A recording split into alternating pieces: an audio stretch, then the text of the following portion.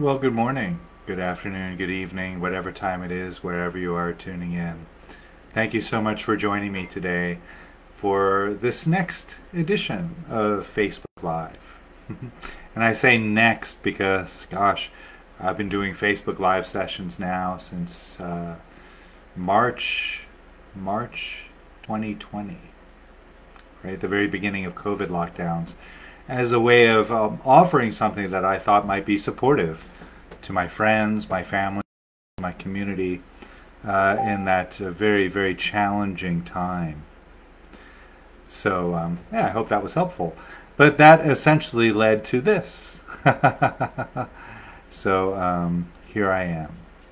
So, a little bit of a frame then of today's offering. I'm doing a talk today on the topic of self-compassion. And if you've been following me and the Facebook Live sessions that I do, you're probably well aware that I tend to plan a few weeks or a month of weekly Facebook Live sessions as a run-up to an online meditation program that I'm doing. And this is no different in that way. I am offering what I'm calling an online immersive meditation experience. It's a 12-week program. It launches on July 2nd and it runs to September 17th. So I want to speak a little bit more about this. The title of the course is Self-Compassion, Forgiveness, and the Inner Critic. Self-compassion, forgiveness, and the inner critic. There are two sections. That's done really to help make the course available to people from different time zones, different parts of the world. So section 1 is running from 7 a.m. to 9:30 a.m. East Coast Standard Time on Sunday mornings. Section 2, 7 p.m. to 9:30 p.m. East Coast Standard Time on Sunday evenings.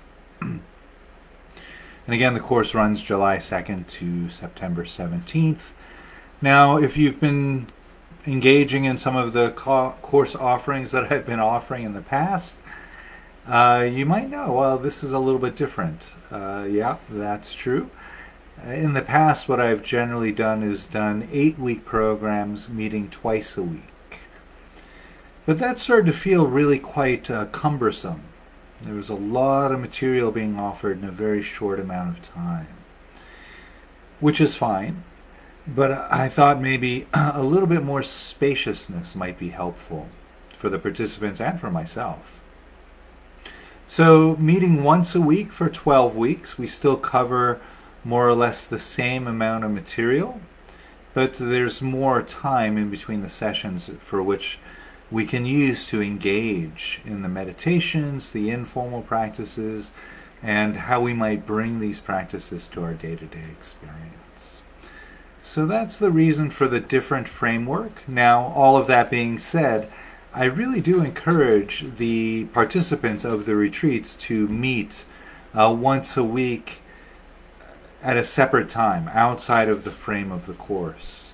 Maybe 3 or 4 people in a study pod, for example, and then to engage in some of the questions you might have, share some of your experiences with each other, really support each other and inspire each other to move through the course.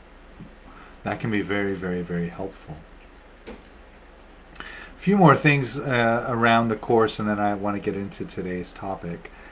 So the meetings are offered over Zoom, and each session is recorded and made available only to the retreat participants. And we do this because, to ask people to meet every day for 12 weeks at the same time, that can be quite challenging. I know we all have busy lives and busy schedules and things like that.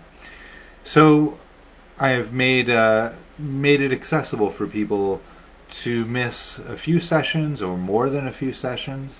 You could actually miss all of the sessions live and do the whole thing in your own pace, your own time.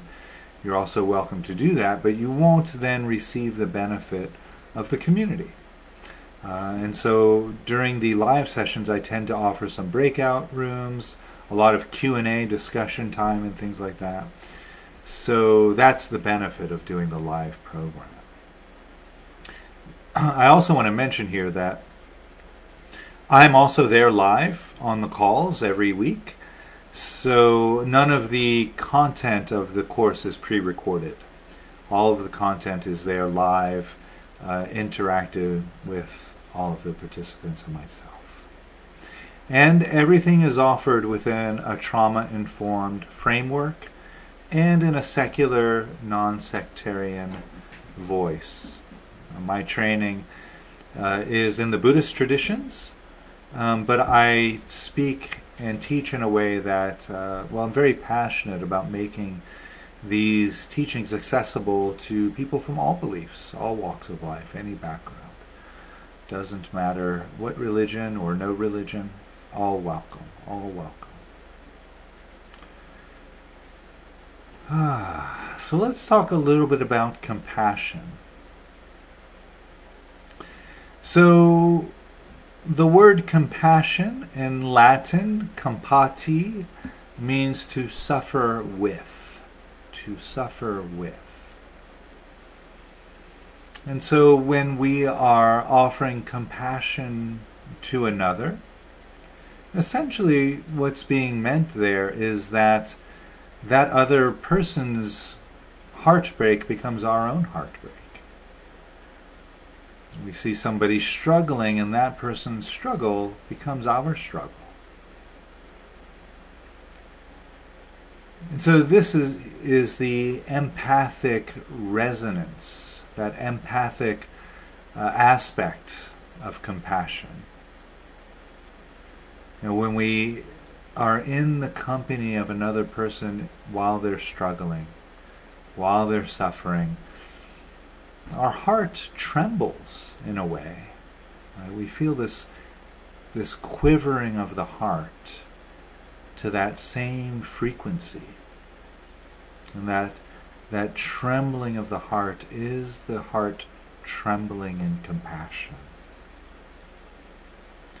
So compassion in and of itself is that movement forward to alleviate the struggling. Now that movement forward that says, how can I help? How can I help? That's compassion. And so here we can start to kind of sense the distinguishing characteristics between empathy and compassion. These two often get conflated, and I feel that's a grave mistake. That empathy is the ability to feel into what someone else is feeling. And compassion is the move forward to help. And so true compassion has this blend of empathy and this movement forward to help, this compassionate move. And so in that way, really true compassion changes the way we interact with our life, with the world, and how we relate to ourselves. So compassion, this movement forward, how can I help? How can I help? And so you might think of a time when you may have been with a close friend who was struggling or suffering. Perhaps they maybe just lost a job or lost a friend or a family member, or encountered a divorce. Maybe they're struggling with other things like homework or relationship issues or getting to bed on time. So when we perhaps visualize, imagine a moment in the future when we're with a friend who's encountering these various forms of struggle, we might imagine what words might we offer to that person. What might we say to somebody who's, having communication challenges with their best friend, for example? What might we offer as support to someone who just lost their job, and just lost a family member. And just exploring this on your own for a few moments, maybe putting a hand over your heart. What would I say to that person? And now replace the image of that person with yourself. How might you support yourself in times of struggle? Or what words might you offer to yourself when there's pain? My go-to is putting a hand on the heart. Wow, yeah, this is really challenging right now. And it's really great how you're showing up and really doing a great job. That's amazing. Right? So that's self-compassion. Right? In a sense, it doesn't have to be out loud. I was just modeling it. But it could be out loud if that's helpful for you. So self-compassion requires the capacity to be present with our own discomfort, present with our own pain, so that we can then hold that discomfort, hold that pain gently, lightly, in awareness, and then offer ourselves or others a wise and perhaps a kind-hearted response to that pain, to that discomfort, to that challenge. So, and that response could be verbal, could be words of support, or it could be perhaps just one or two words. Or it could be silence. It could just be holding space, holding that compassionate space for another. That can be so nourishing. And sometimes that's exactly what's needed. It's just that human company, that companionship into that challenging situation. So compassion can be quite challenging, right? Compassion, whether it's compassion for ourselves or for others, compassion asks us to acknowledge the pain and the suffering and the struggle that's present. Compassion asks us to hold that pain in our awareness, that discomfort gently in our awareness. And then in that space we can move forward with that move of compassion. So it's in a sense bittersweet, because initially we're holding that pain, that discomfort, that can be challenging, but then that movement forward feels good. There's a feeling of being connected to ourselves or to others. There's a feeling of reward, because we're offering kindness to ourselves or to others. And on that note, just to mention here that when human beings are in a state of compassion, the reward centers of the brain and of the nervous system tend to light up. So compassion does have this nourishing, healing, good feeling quality to it. So I want to talk a little bit about a particular practice here, and I just kind of modeled a little bit of that when I was offering that introduction here. But I want to talk about a practice that's known as the 3 pillars of self-compassion. 3 pillars of self-compassion. And this comes from the work of Dr. Kirsten Neff, who really codified what's known as mindfulness self-compassion. Beautiful practice. If you're not familiar with Kirsten Neff's work, I highly recommend checking her out. She's absolutely wonderful. So the 3 pillars of self-compassion are mindfulness, or what I call heartfelt awareness, kindness, and common humanity. So, heartfelt awareness, kindness, common humanity. And I'll just very quickly unpack each of these as we go. So, this quality of mindfulness, and just to speak a little bit about why I frame that as heartfelt awareness. The word that's being translated into mind or mindful, the Sanskrit word, the Pali word, also the Mandarin word, sati, that word could just as easily be translated into English as heart or heartful. And it's a much different quality, right? If I invite you to put your mind on the breath, well, just do that for a moment. Put your mind on the breath.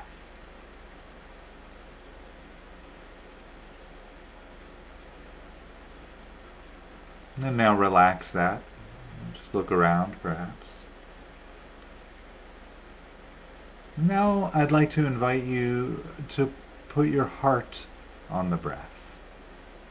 Put your heart on the breath.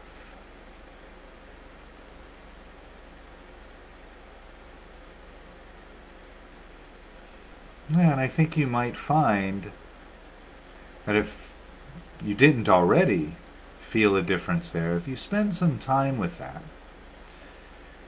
at least for me in my experience and my explorations, what I notice is that when I put my heart on the breath, it's kind of a softer, more warmth kind of quality to it. And there's no judgment. There's no, should I be breathing deep or shallow? Should I be, holding my breath in a particular way? Should I be breathing in the nose and out of the mouth? None of that's there when we put our heart on the breath. It really facilitates this very, very fundamental quality of non-judgment. Non-judgment is, whether you call it mindfulness or heartfelt awareness, non-judgment is an integral quality of that.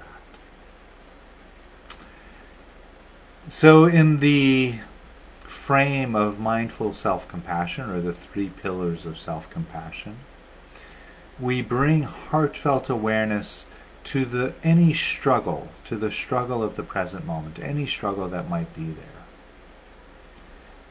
It might be simply,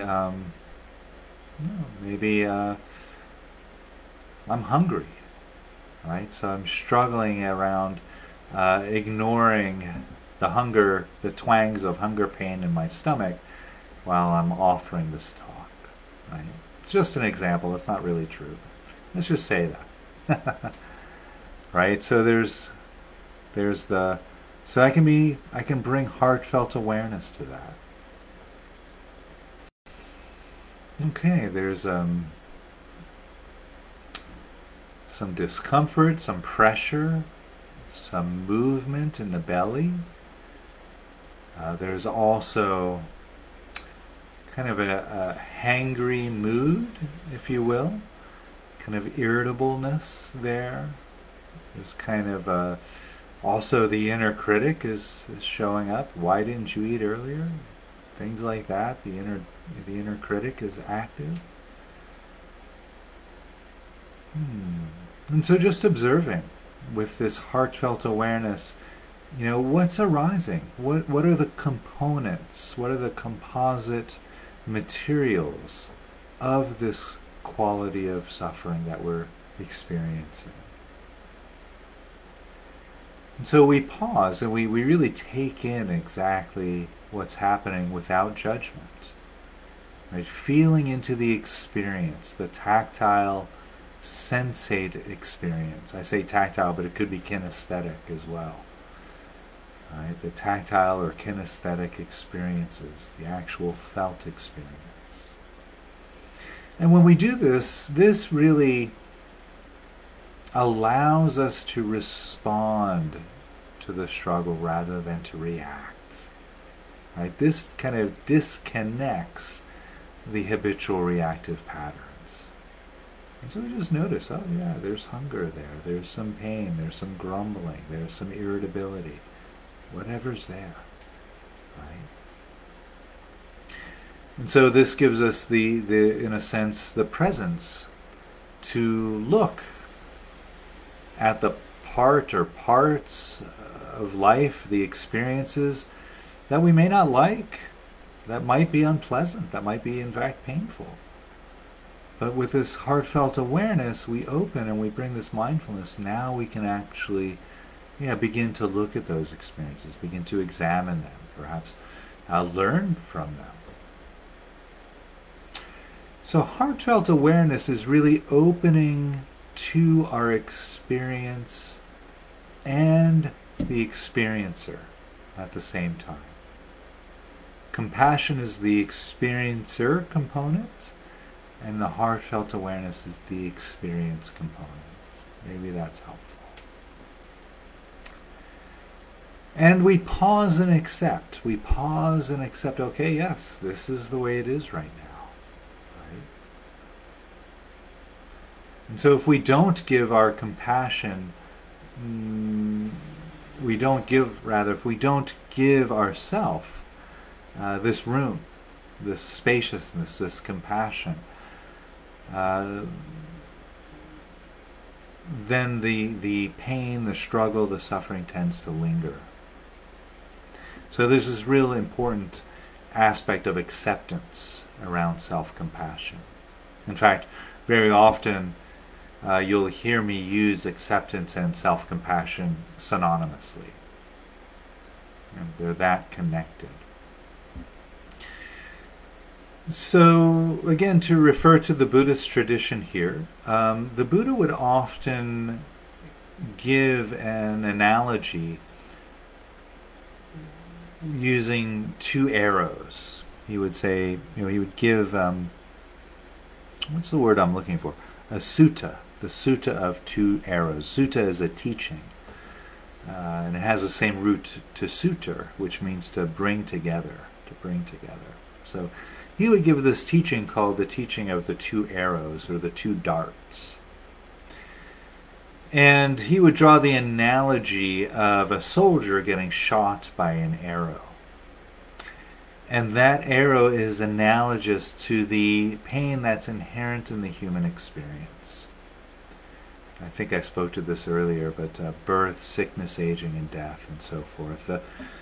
The pain, the suffering, the struggle that's kind of sewn in to the package deal of having a human body and a human nervous system. We all experience the pain of birth, sickness, aging, and death, and so forth. So that's inevitable. That first arrow, the soldier gets shot with that first arrow, inevitably. Happens on a daily basis, sometimes multiple times a day. Right? Now, the Buddha would then say that that soldier gets shot by a second arrow. And that second arrow is analogous to the argument with the first arrow. Oh, I don't want to be feeling this. I don't want to be hungry right now. Why didn't I eat earlier, right?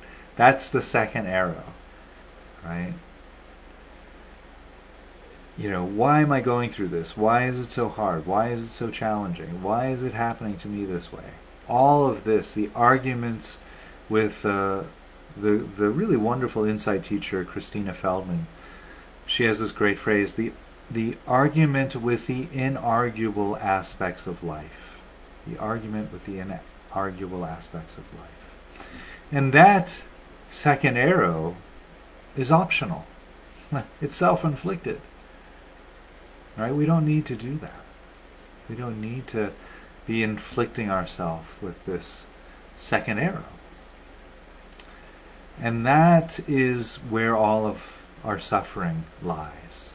Right? The first arrow, we can't do anything about that. Life is just going to hurt sometimes. Right? But the second arrow, that's where we have some autonomy. And you might notice, okay, so the first arrow hits. If we're mindful of that, we can feel the pain of that. And then we can offer compassion to that pain. that move of compassion in that moment circumvents the second arrow. We avoid the second arrow. Beautiful, beautiful. So then I'm just going to talk to the second pillar here, the pillar of common humanity. So as I mentioned just a few moments ago, that, this is a part of the human experience, to experience pain or struggle or suffering, right? So we bring that aspect to the suffering of the present moment, to this practice of self-compassion, right? When, I don't know about you all, but for me, when I'm struggling or when I'm in pain, it really feels like, at least for a moment, that it's only me and that it's my predicament. It's my suffering. For example, the other day I smashed my finger with a hammer. It's like, ooh.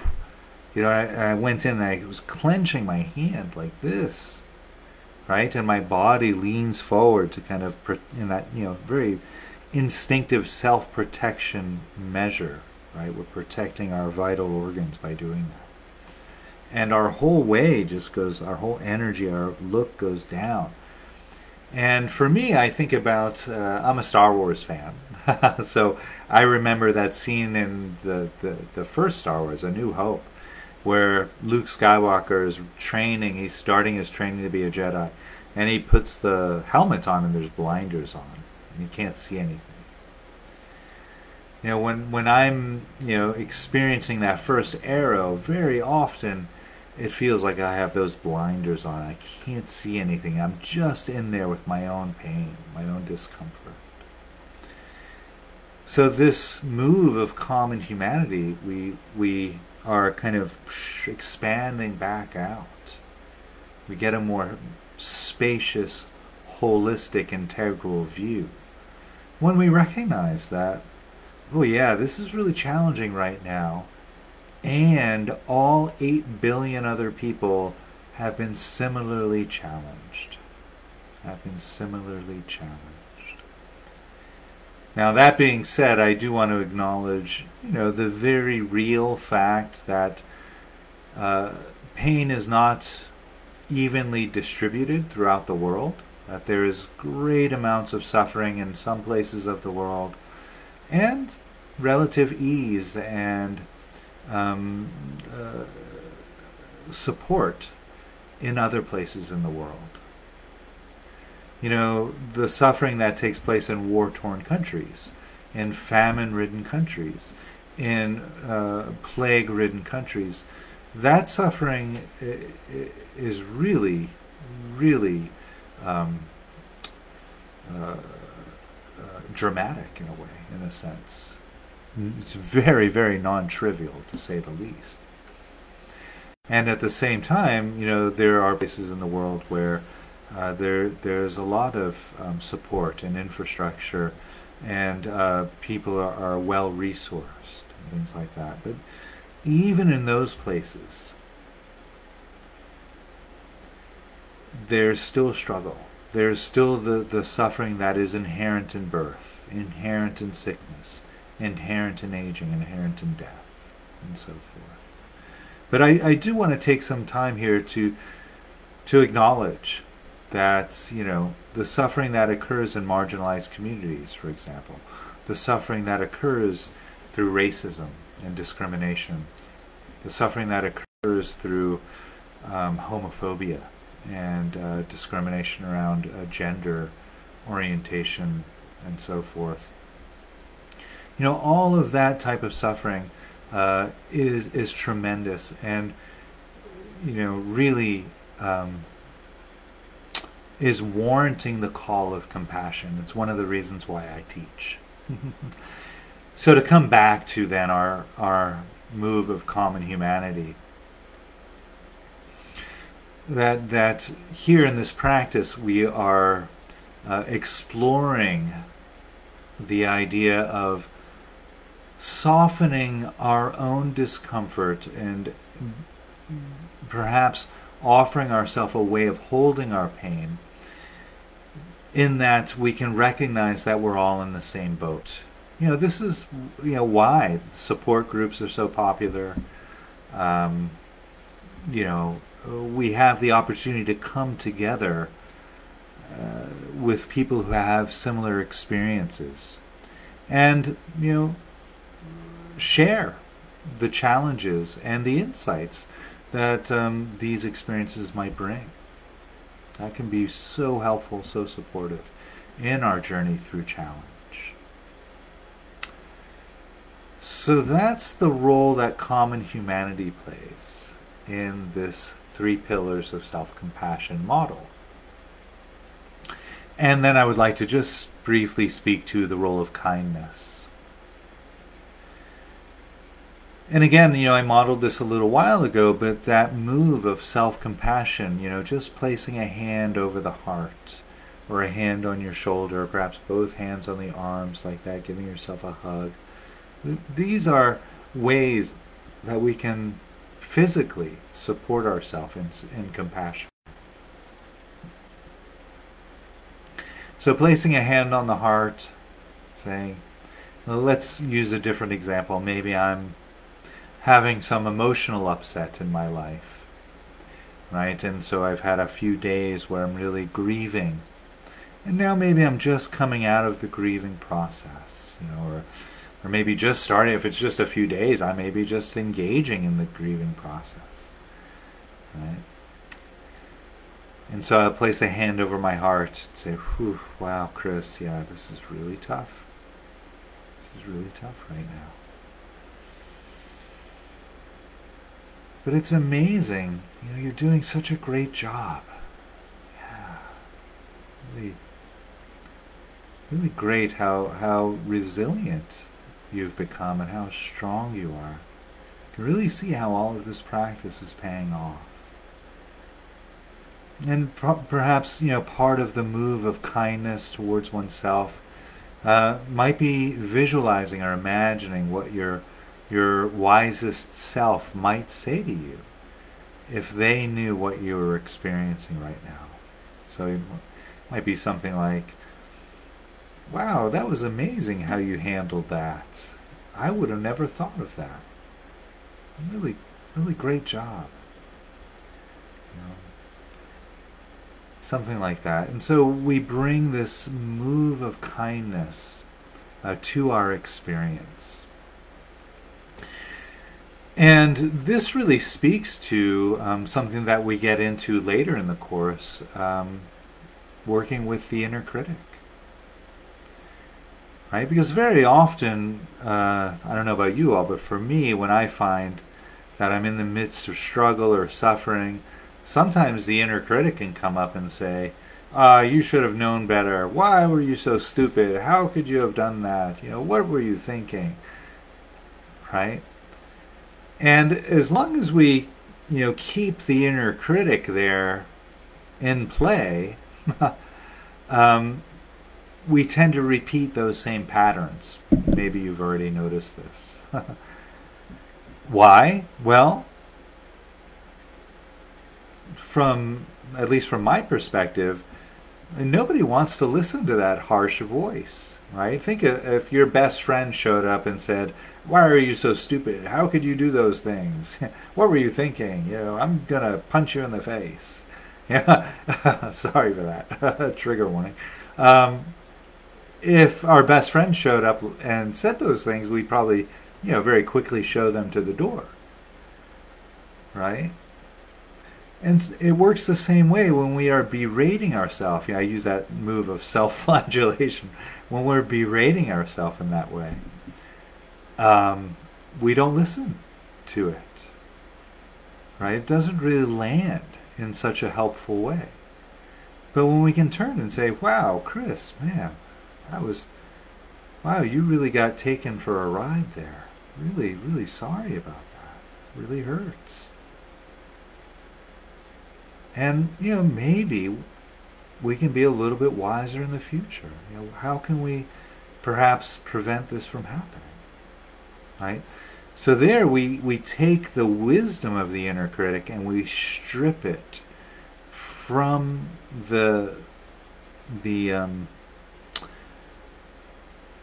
the harshness. We strip away the condemnation that the inner critic is so often enwrapped in. And so this way we can actually hear, okay, yeah, it would be really great if I could avoid situations like that in the future. How might I do that? So kindness is very important in this way. It helps us to sidestep that tendency of the inner critic, and also it really helps us to recover and get back on our feet, so to speak, after the challenging, perhaps painful situation has been engaged with. That move of kindness can be really helpful way of restoring our resilience and strength.